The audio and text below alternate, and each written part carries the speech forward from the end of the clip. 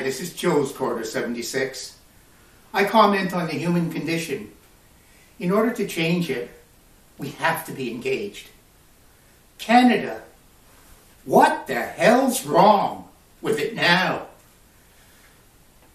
The Canada I knew and grew up in was a place where people were polite to each other.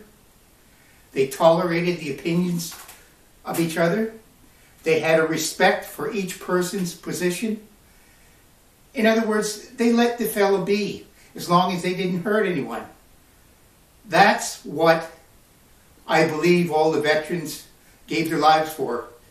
A free society where you could peacefully demonstrate, voice your opinion, and most importantly, vote the government out by a vote, not by force. We were, and I hope still are, a law-abiding society. The pandemic came along. What happened? Politicians split us. Those that didn't get vaccinated were called racists, misogynists, homophobic, and God knows what else. I personally have gotten vaccinated 3 times, but I will respect the right of those who don't feel they should be vaccinated. I also hope, as in the past, you people will respect my right to get vaccinated. This country now is less unified than it has ever been. Is there a reason for this? Yes, there is. And I'm telling you now, it's for a number of reasons. One, we are governed by a majority of the minority. 66% of the people only vote. So therefore, when the Liberals got 32.6% of the vote, which was less than the Conservatives, but they focused on key ridings, they formed the minority government for the second time in a row. How did they do it? By divisiveness. By appealing to only their followers, and they're superb at getting them out, and ignoring everyone else. What's happened to Canada? It seems to have turned into a polarized society. It seems to have turned into a society of them and us.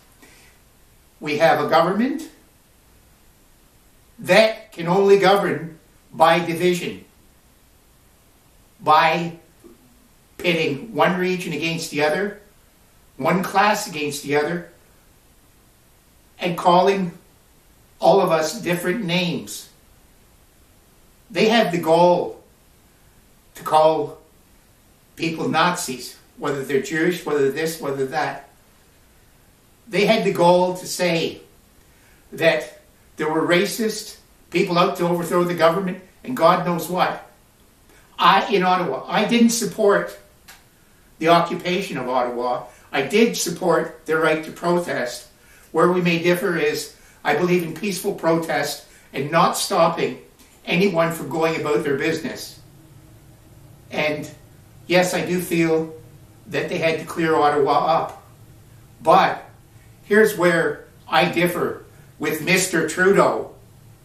I do not now or never have believed you use a sledgehammer to kill a fly. You use a fly swatter. Each of you, my fellow Canadians, must realize that the Emergency Measures Act was an overreaction. It was ploy by the Liberals to show how tough Trudeau could be now that he's got out from under his desk.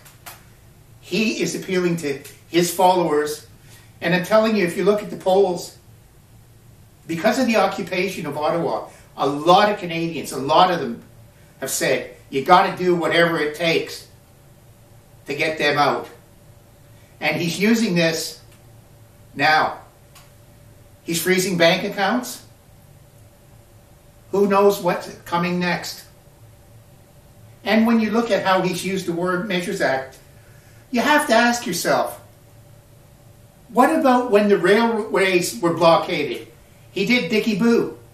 What about the pipelines attacks in BC? What about the 16-year occupation in Caledonia and Ontario? What has he done about it?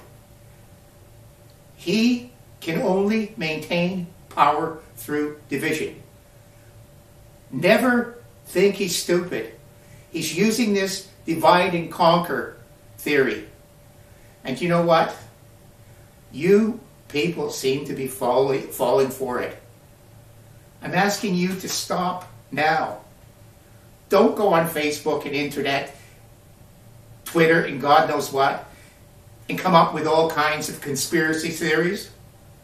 I tell you right now, Mr. Trudeau has done enough that we don't need conspiracy theories.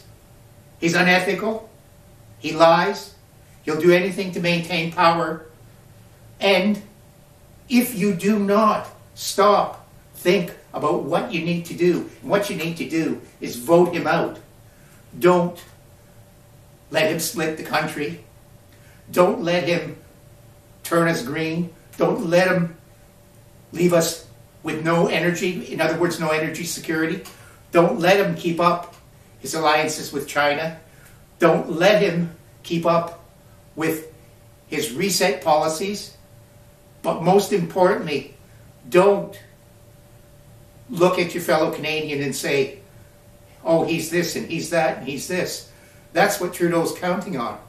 What we as Canadians need to do is say, one, we do not want the country that he envisions. Two, we are and will be a united people. Three, you've got the most precious privilege you could have. It's called the vote. You can change the government. I urge you now to back another party so that we can get a change.